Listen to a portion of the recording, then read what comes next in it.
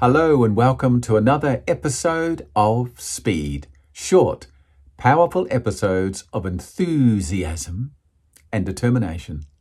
How are you doing? Well, that is good news. I'm very pleased to hear that. Yep, me too. Thanks for asking. Today we're going to read from this lovely book called Making Friends, and Why Not? By Andrew Matthews. A lovely book. So let's get started, shall we? Most people are more scared than you are. Have you ever been scared of someone? If it's any consolation, many people who look cool, calm, collected, and oozing with confidence are scared stiff. You spot a glamorous lady sitting by herself at a party, casually sipping her martini. You think to yourself, she looks very calm and self-assured. But if you could read her thoughts, you might be amazed. She could be thinking, I wonder if people are wondering why I'm by myself. If I'm attractive, why don't I have a partner? Maybe I don't have a nice body. I wish my sister wasn't so smart.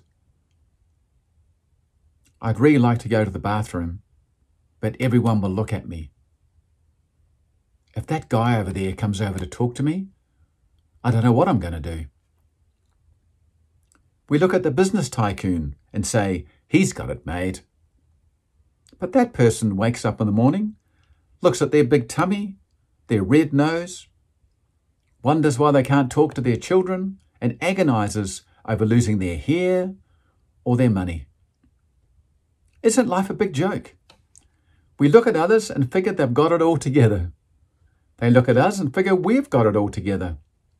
We live in fear of other people who themselves live in fear of us.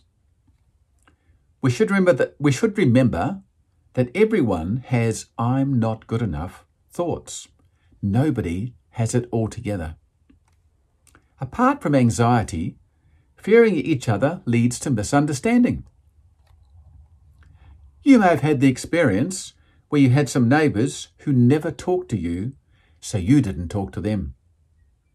You concluded they were unfriendly snobs. Whenever you passed them in the street, they'd be studying the clouds, and you'd be studying the cracks in the pavement. Then finally, after a year or two, you were introduced to each other, and you became immediate friends. You were frightened to say hello, and figured they had a problem. They were frightened to say hello and reasoned that you had a problem. Few people have the confidence they appear to have. You may look fairly harmless to yourself when you brush your teeth in the bathroom mirror, but don't be fooled.